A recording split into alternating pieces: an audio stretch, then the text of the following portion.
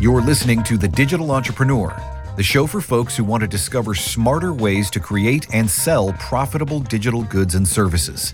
This podcast is a production of Digital Commerce Institute, the place to be for digital entrepreneurs. DCI features an in-depth, ongoing instructional academy, plus a live education and networking summit, where entrepreneurs from across the globe meet in person. For more information, go to rainmaker.fm/digital commerce. That's rainmaker.fm/digital commerce. And welcome back to another episode of The Digital Entrepreneur. I'm your host, Jerod Morris, VP of Marketing for Rainmaker Digital, joined today by the founder and CEO of Rainmaker Digital, Brian Clark. And Brian, by the time people actually listen to this episode, I will have come to Denver and come home from Denver for our company meeting, which is happening this week. And I'm excited to see you and to see everybody. Yeah, it'd be good to see all the new faces that have joined the company since a year ago.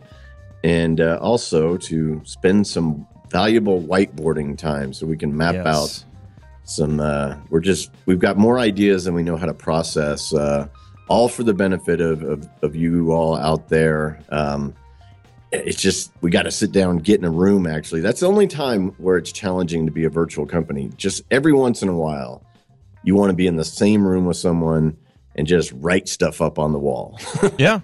No, I agree. I mean, there's a special kind of energy that happens, and we always get a lot out of these meetings. So I'm really looking forward to it. Really looking forward to it. So let's go quickly today because I got to go get packed and get ready for my flight tomorrow. But I wanted to talk with you about, frankly, a topic that we have talked about a lot in a lot of different ways. You wrote about it a long time ago on Copyblogger, and it remains relevant. And that is this idea of digital sharecropping. And it came up again recently when Udemy decided that they were going to make a change to their pricing. And this was, I believe it was effective on April 4th. They updated their pricing and their promotions on Udemy. And essentially what they did is instead of allowing you to, basically set your price all the way up to, I think it was about $300, they made everybody basically pick a price between $20 and $50 in increments of $5. And they had some reasons to do this, and I think some of those reasons are defensible from their standpoint. But from the standpoint of online course creators, it's yet another example of why you really don't want to build on rented land, or at least you better do it very smartly with a really smart strategy, because you don't own the land. And so someone could, as Udemy did, just change the policy, change what you can charge for your course, and which ultimately is something that could really kill the profitability of your course, especially if you're someone who is selling for $300 and now the most that you can sell for is $50. So I'm sure that you have some thoughts on this. Again, just another example of digital sharecropping and why you don't want to do that. Yeah, since 2007, we've warned about Facebook, we've warned about Amazon, we've warned about Udemy even specifically. I'm even losing track of how many examples of this happening. But you know what?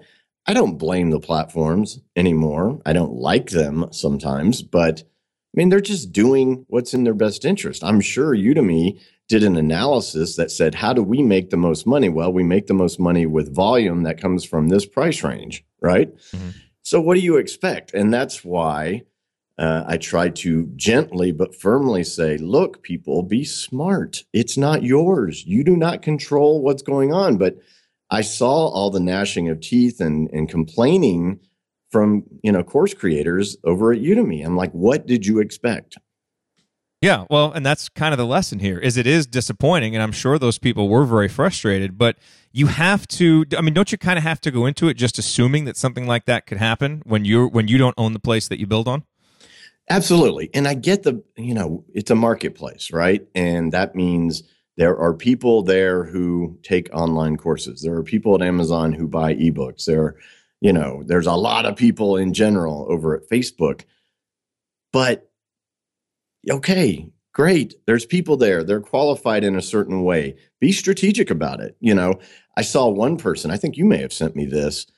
She was just harsh. She didn't take the gentle but firm approach toward the other Udemy people. She's like, you're an idiot if you're like selling all your courses on Udemy. You need to treat it like ebooks over at Amazon, where it's a big search engine and people are looking for books, and you have a book on a topic. They find your book, they buy it, and then you're constantly telling them to go to your site throughout the book for go get the audio version for free. Get these, get this flow chart, get this worksheet, get whatever. It's really just a step in the proverbial funnel because they're being strategic about the use of Amazon. Her argument was, well, that's what Udemy's for too. There are people here who want to learn. They're going to search and find me. They're going to pay me money, not much, but some, to begin the first step of the relationship with me. And of course, during that course, I would imagine she is constantly pushing them to a website for some reason, her website, not anyone else's, to sign up for something free or whatever, to get into a sequence or whatever the case may be for her more premium offerings. Yeah, and that's what smart people do, is they leverage course marketplaces to help build their own online training business. And I think it's important to draw this distinction between online course marketplaces and learning management systems, which apparently there are a lot of people who get confused by this. And I think maybe that's where this issue comes up with people being disappointed by what Udemy did, is if you go to Udemy and you think, okay, you can put your course up here and you own everything and you're going to own the terms of engagement with the customer forever. Well, that's just not a good understanding of where you are and what a place like Udemy is. It's a marketplace. So yes, there are going to be lots of people there who are looking for online courses. It will get your course out in front of those people. Maybe you'll be featured in a Udemy newsletter. So there's different ways that you can help get some maybe quick attention. But the difference is when you have a learning management system and you've built a course on your own website and you own it, you can charge whatever you want. You can build an email list and own that email list. You can base your communications with people based on how they actually interact with your site and with your content because you own all of that. And so it's important that people understand the differences between the two, because while there is a place, if you're going to be really smart about it and strategic about it, there is a place for an online course marketplace in your overall online training business strategy, but you've got to eventually get them back to your own site, to your own learning management system, so that you can, again, so that you can own those terms of engagement with the people, so that you can set your own prices, because that's what's eventually going to allow you to maximize your profit in the long run.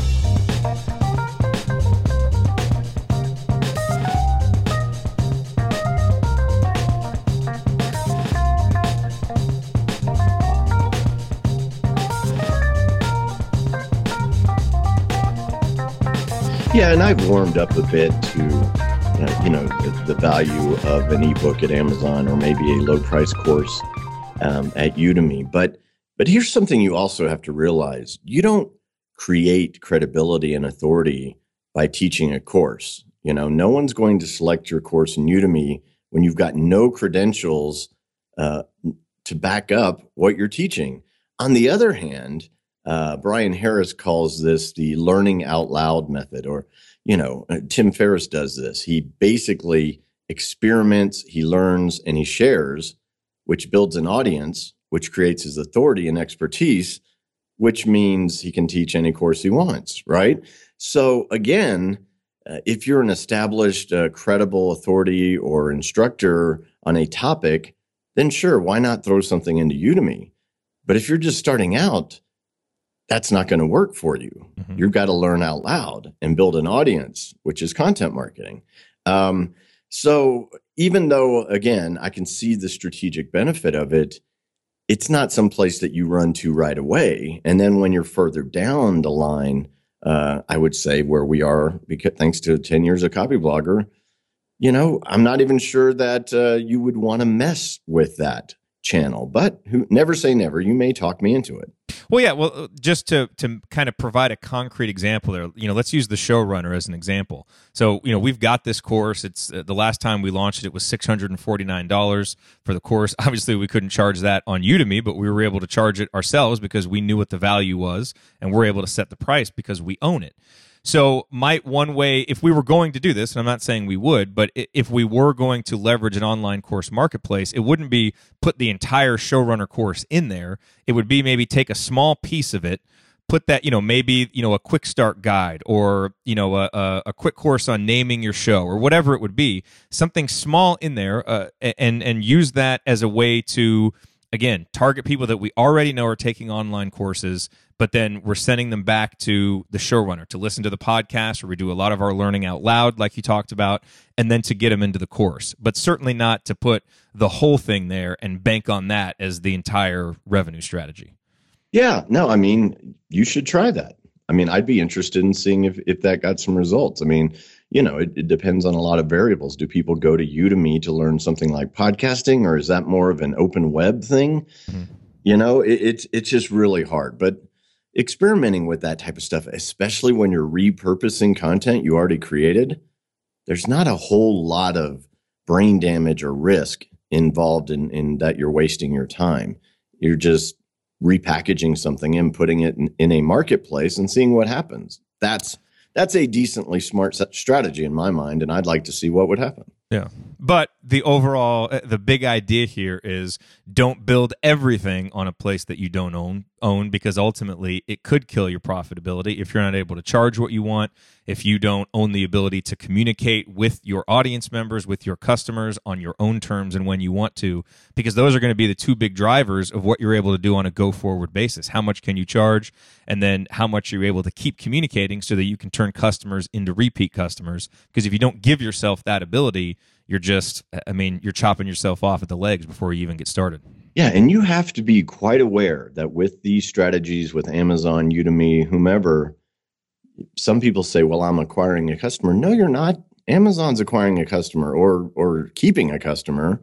You got your product sold by someone else. If they don't take action based on content that's inside the product or the course, then you don't have a customer. Okay, so never confuse that. There's always a benefit, even if you're selling a low price gateway product, to being the point of sale. And that's why content marketing and building an audience, you just can't stop talking about how valuable it is, because these other people are relying on someone else to bring the audience, whether it's Facebook, Amazon, Udemy, whatever the case may be. They're saying, I don't care about having a direct relationship with people. And that's just a huge mistake, but we see it happen over and over online. We do.